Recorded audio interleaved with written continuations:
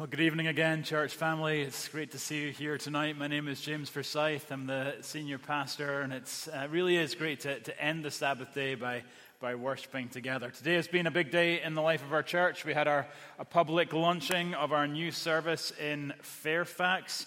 Why are we starting a new service in Fairfax? Mainly because the kingdom, by its very nature, is always moving out toward those who need to go know the gospel every bit as much as we need to know the gospel. And so as a church, we're not trying to build one big like Disneyland for Jesus here.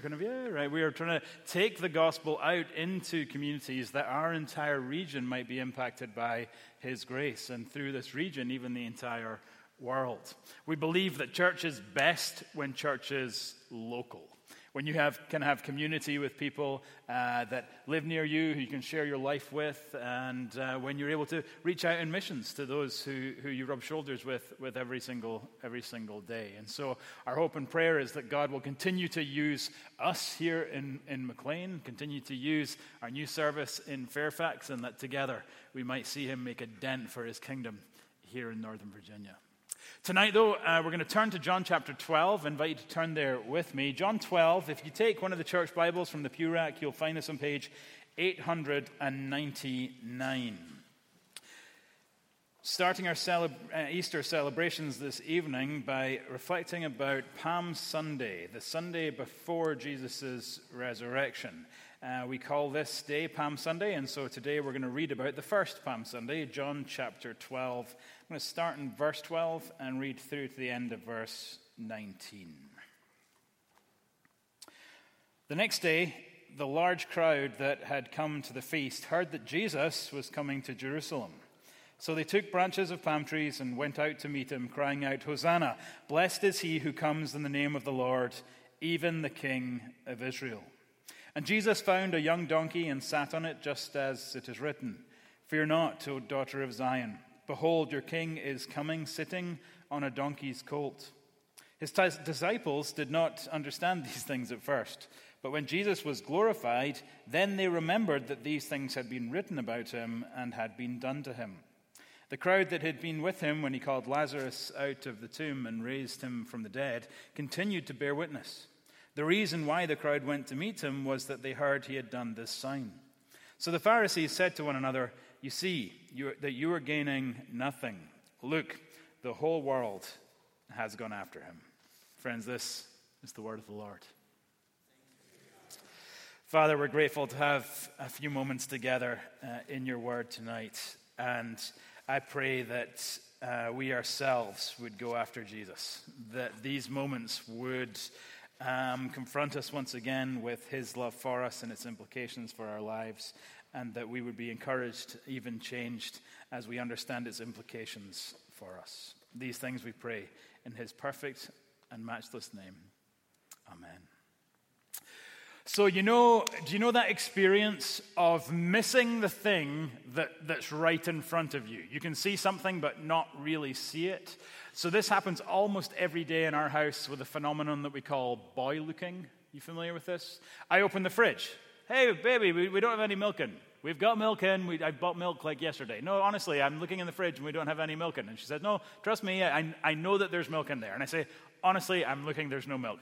Over she comes, and miraculously, I suddenly see the milk is in the fridge, right? Boy looking, you know that phenomenon? You miss the thing that's right in front of you. I've been introduced to a whole new level of this phenomenon, not seeing the thing that's right in front of you, because I have been teaching teenagers to drive, okay? I now have 3 teenagers. I have taught 2 of them to drive, and it is an exhilarating experience. We drive, and I see all the things, okay? I see the cars, I see the dog, I see the ball, I see the child, I see the cop, I see the red light, I see all the things. My teenage drivers, they don't see all the things, right? Now, of course, they see them, literally, but they somehow don't quite see them. And yes, exhilarating is the right word. Nothing makes you feel so alive as the prospect that you're about to die, you know? It's possible to see things and not really see them, and that's what our passage this evening is all about.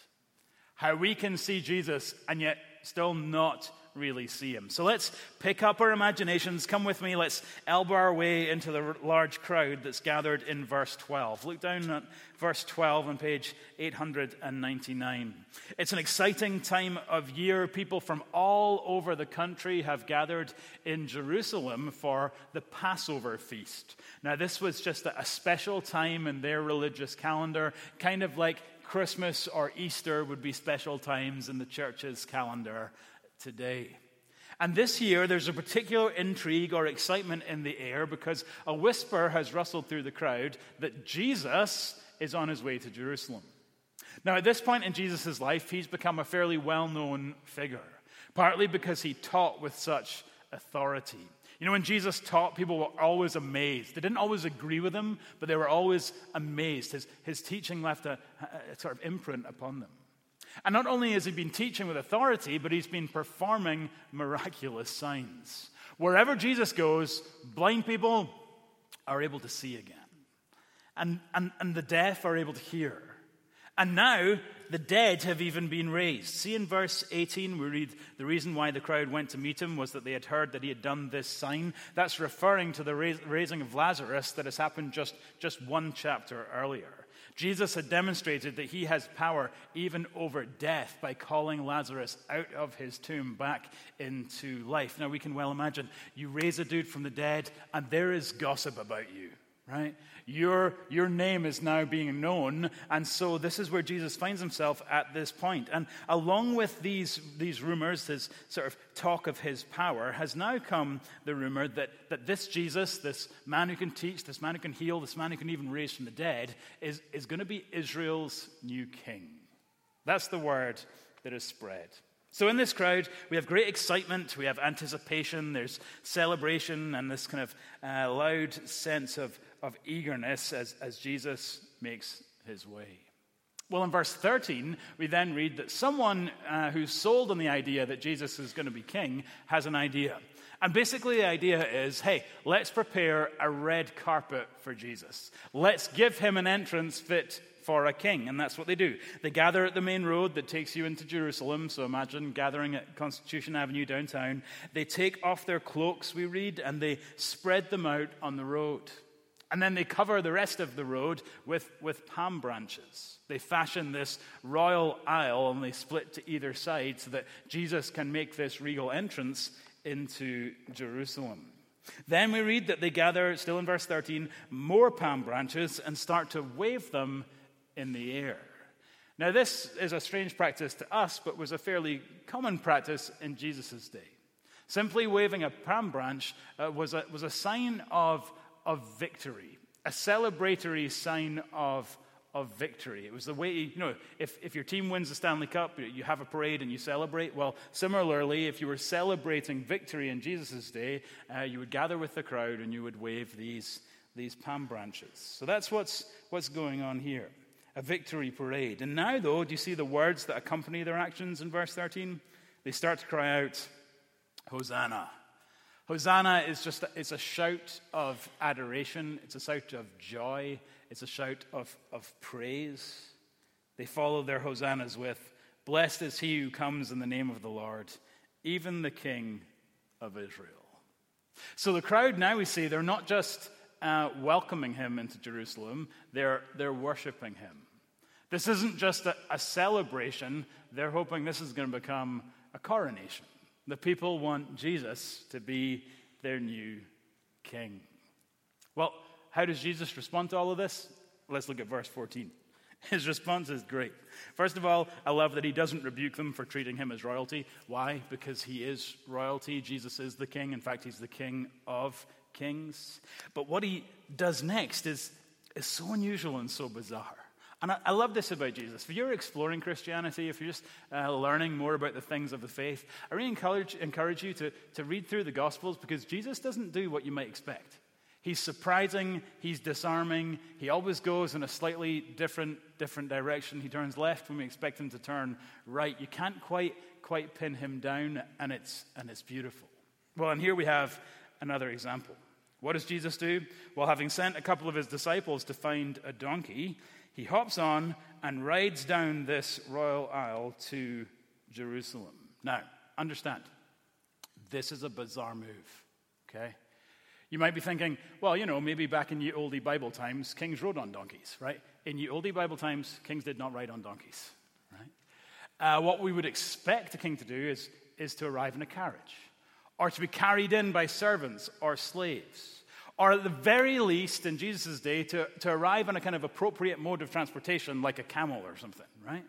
But Jesus comes in on a donkey. Understand, this is the least impressive entrance in the history of unimpressive entrances. A donkey is like a beast of burden. It's a working animal. So this is like, imagine on next inauguration day, okay, the president and his family coming down Pennsylvania on a tractor, right? That's what's happening here. It's a bizarre, unusual scene. What is Jesus up to? Well, verse 15 explains. Look at it with me. Fear not, daughter of Zion. Behold, your king is coming, sitting on a donkey's colt. Now, see how that text is offset from the rest of the paragraphs there? It's offset because this verse is a quote. It's a quote from the Old Testament. So the first half of your Bible, the Old Testament written before Jesus came. Second half, the New Testament written after Jesus came. And this verse is a quote from one of the books of the Old Testament, Zechariah chapter 9, verse 9. A prophecy that spoke about Israel's king, that Israel's king would come, but that the king would not be the kind of king that we would expect. Why? Because this will be a king who comes in great humility. And as a sign of this humility, Zechariah had prophesied, the king would come not in lavish splendor, but humbly riding on a donkey. And so, 500 years later, 500 years after these words were prophesied, Jesus comes to fulfill this prophecy. He's saying, yes, I am a king. Jubilation, coronation are appropriate, but I'm not the kind of king that you expect. And the donkey testifies to that. I've not come to lord it over you, even though I am actually the Lord of all. I've not come to demand that you serve me, but I've come to serve you all. I have come to give my life as a ransom for many, in humility to love my people. He's a king, but he's not the kind of king we might expect. Now, the fascinating thing about our passage is neither the crowd nor the first disciples really understood this. The crowd, they saw him, but there's a sense in which they didn't really see him. See, they're waving their palm branches because they think that Jesus has come to bring them a kind of political victory. They think Jesus has come to lead a revolution, to bring political freedom to the nation of Israel, to end the foreign occupation that they have been living under, usher in a new era for the people. And they are delighted to have a figurehead to lead this charge, and they're happy to throw their own weight behind the cause. They saw Jesus, but they didn't really see him. They misunderstood what it was that he was all about. But it's not just the crowd. Look at verse 16. Verse 16 shows us that the disciples saw him but didn't really see him either. His disciples, you see it there, did not understand these things at first. But when Jesus was glorified, then they remembered that these things had been written about him and been done to him. It's a profound verse. Even the disciples, they saw him, but they didn't really see him. And it wasn't until after he'd been glorified, after Jesus had died, risen again from the dead, and ascended back into heaven, it was only then that they realized what? That these things had been written about him, Zechariah 9, and done to him, John 12. Don't you just... I love imagining that moment of realization. So, just imagine with me for a second, after Jesus has gone back to heaven, and one of the disciples is sitting, kind of doing his devotionals, right? Can we make it Bartholomew, because he never gets any attention, right? Bartholomew, sitting doing his devos, okay? Working through the Old Testament book of Zechariah, and he hits Zechariah 9, verse 9. Your king is coming, humble and mounted on a donkey, and just like that, the light bulb goes off. He starts to put these pieces together. And he jumps up and he spills his morning coffee and he rushes off to tell the other disciples, hey, do you remember that time Andrew was really grumpy because Jesus had sent him to get a donkey? And then Jesus did this really bizarre thing of like going into Jerusalem, sitting on this strange animal, and we all thought that was kind of weird, right? Remember when that happened? Well, look, Zechariah told us that this was going to happen. Zechariah prophesied 500 years before that this would take place, and it all goes to confirm what we've now come to know is true. Jesus is a king, just not the kind of king that we had thought. So here's my question for us tonight. If the crowd didn't see him, if the first disciples initially didn't see him, I'm thinking there's a good chance that we might miss him too. You know what I'm saying? It's possible for us here in church to see Jesus, but not really see him. If you wouldn't describe yourself as a Christian tonight, I want you to know that the purpose of Palm Sunday, the Sunday that we're celebrating today, is to let you know that Jesus is here, that Jesus has come, that love now looks you in the eye. And don't miss the thing that's right in front of you. Don't see him but not see him. See, on one hand, Jesus does come making some really, I think we could say hard, certainly exclusive claims. Jesus says, for example, I am the way, no one comes to the Father except through me. You think there are many ways to God? Jesus disagrees. Now, one of the things, I actually really enjoy this about the Bible, and I hope that if you're exploring Christianity, you'll be encouraged by this too, that the Bible is very upfront. It's very direct. There's no spin. There's no bait and switch. There's no fake news. You want to know what Jesus is thinking? He's going to tell you what he's thinking. And here's what he's thinking. I am the way. No one comes to the Father except through me. There's no way to make it to heaven outside of me. And it's powerful that he doesn't just say, he doesn't say, I know the way. He says, I am the way. He's not saying, hey, I know the way, so I can give you the directions. So, like, do the right things and follow the rules and live a good life and you'll make it to heaven. That's not what he says. He says, I am the way. He's saying it is my death, my life, my resurrection that matter. You can't make it to God yourself. You can only be carried there by me. But I'm here to carry you. I'm here to carry you. See, alongside this exclusive claim, one of the things we celebrate about the gospel is that it is paradoxically radically inclusive in its exclusivity. What do I mean by that? I mean, no one gets to God except through Jesus, and anyone can get to God through Jesus. Jesus has come for people who have lived supposedly righteous lives and people who have lived very rebellious lives. He's come for the people who've been successful and for the people who count themselves failures. Jesus has come for those who have PhDs and those who have barely graduated high school. He's come for the prostitutes and the professionals, the beautiful, the awkward. He's come for the Jew and the Muslim and the atheist and the agnostic. He has come for the ENTJs and the INFPs, right?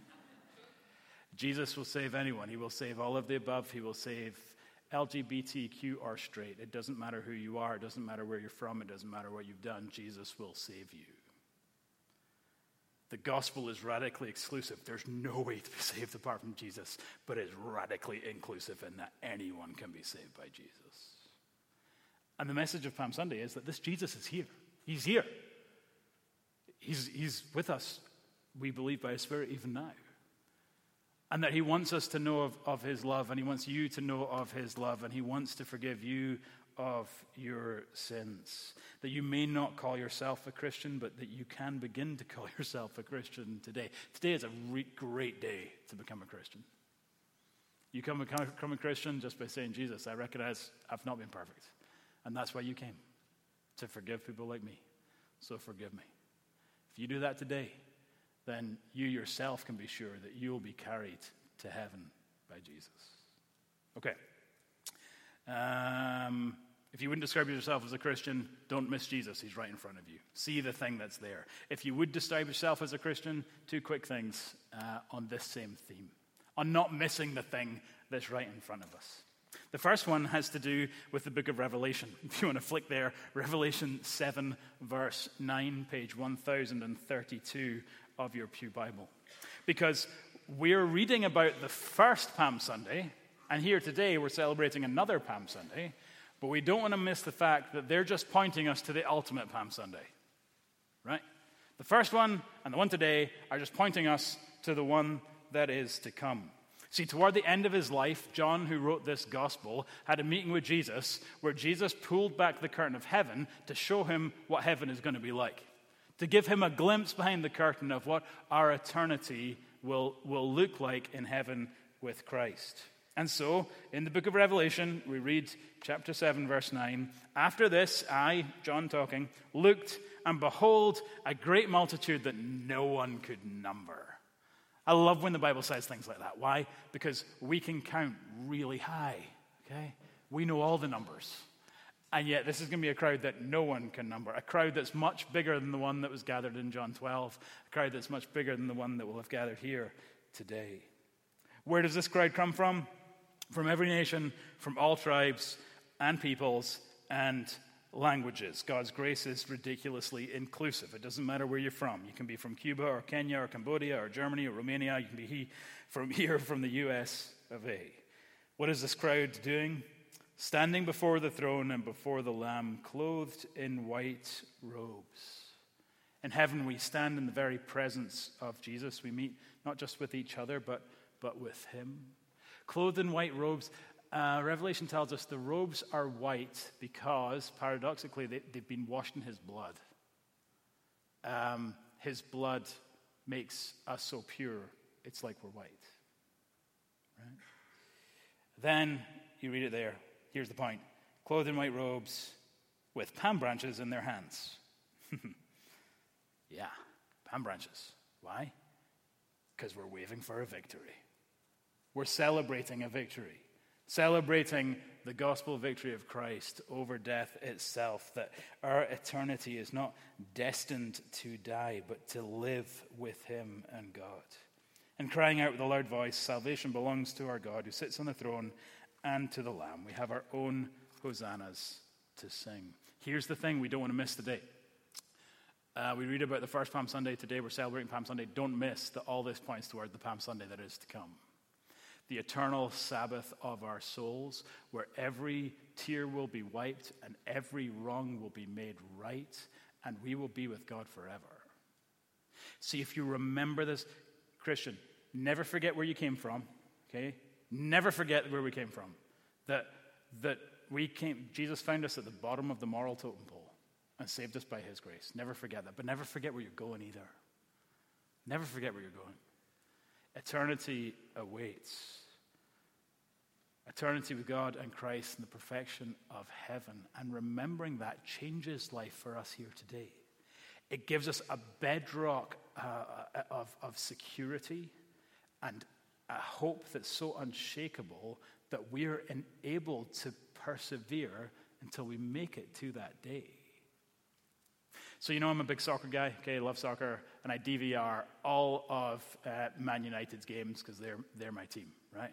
Now, I watch all of these games, and sometimes, this is interesting, I'll even watch them if I find out the score, right? If we won, okay? So I won't watch a game if I know the score and we lost, okay? Because that's no fun. If I know that we won, though, I'll watch the game. And then I'll enjoy the drama, right? I'll enjoy going a goal down because I know, glorious victory is coming, right? Yeah. Friends, glorious victory is coming. Glorious victory is coming. Heaven is coming.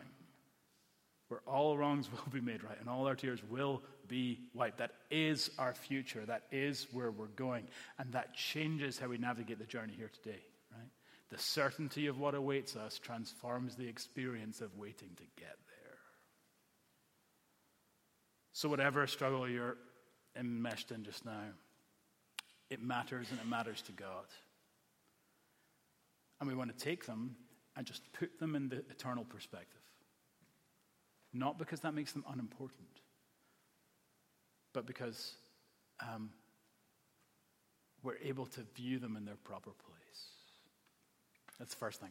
Don't miss the eternal Sunday that's coming. Secondly, I can't not say, as we begin this Easter week, that, hey, if we've seen Jesus, if you're a Christian, if you describe yourself as a Christian and you've seen Jesus and you know that victory is coming, let's invite people to join us in that celebration. You know, the only reason we invite people here to church is so that they'll join us there. Like, I'm not all that interested in just like, hey, let's gather a big crowd here. Like, that's not really what we're aiming for. We're not aiming for an earthly crowd. We're looking toward the heavenly crowd. And we only invite people here because we want them to join us there. We want our friends, our loved ones, our neighbors, our colleagues to be with us in that eternal celebration. And so to that end, we invite them to join us so that they may hear the gospel here on earth. Now, I know, inviting your friends to church can be daunting. And so here are some practical tips from the back of last week's worship guide. Okay? Still available online if you want to check it out. If you're going to invite 3 types of people, here's some practical tips. First of all, if you're going to invite those who know your heart, right? So those people in your life who you're really close to, your friends, your family members, people who you really have a deep relationship with. Our encouragement is invite them and just share your heart with them as you do. Say, hey, you know our relationship means a lot to me, and you know that I love you, and you know that Christianity is important to me, so I'd just love for you to come and join me. Right? You know, no one is going to be upset by that. No one minds being told that they're loved. And generally people are happy to do something, they love you too, and it's important to you, so they want to participate in that. Share your heart. Invite them to join us. What about those people who don't maybe know your heart, but the second category, they do see your actions? Maybe co-workers, maybe neighbors. Our encouragement is for you to invite them and just to keep it light, to keep it casual. Ask them, hey, do you have plans for Easter? And then whether they say yes or no, invite them to our church. Right? People are honored to know that you thought of them. They're grateful to know that you cared to ask them. That will be received well. Third quick category, what about those maybe who don't know you as well? So they don't know your heart like your family or friends. They maybe don't even know your actions like your co-workers. People who don't know you as well, we're thinking of your gym buddies or fellow parents at your school. Our encouragement is invite them and just by asking questions. Hey, do you and your family celebrate Easter? Whether they say yes or no, invite them. Invite them to join us here. Because they might say yes. And in joining us here, they might join us there. Okay, quick story and I'm done. Last weekend we had our officer training retreat. So this is for our new elders and our new deacons, and we go away on retreat and we talk about the character qualifications to be a leader in the church, and we talk about the roles and responsibilities of leaders in the church, and it's a really important time because we take leadership in this church. We take that really seriously. But one of the things we have our candidates do is share their own story of how they came to faith, right? Share their testimony with the group. And one of the deacons just struck me so much because he came to faith 3 or 4 years ago now. And his story is he came to our church because one of the other deacon candidates in that same class, in that same room, invited him to come. Now, hey, the first time he invited him, he said no. The second time he invited him, he said no. But the third time he invited him, he said no, right? And they have this great friendly relationship where he chipped away and he chipped away and he asked and he asked and he asked, and eventually he said yes, mainly just to shut him up. Okay? And guess what happened? He didn't anticipate that you can't just check this box because Jesus is here. And he came to this church and he met Jesus. And his life has been changed. His life has been completely changed, such that, friends and family members were shocked to see the difference in him and that he'd be the guy now who's becoming a leader in the church. It all started with an invitation that, hey, forget how much it's changed his life here. It means he's going to be a part of the crowd there.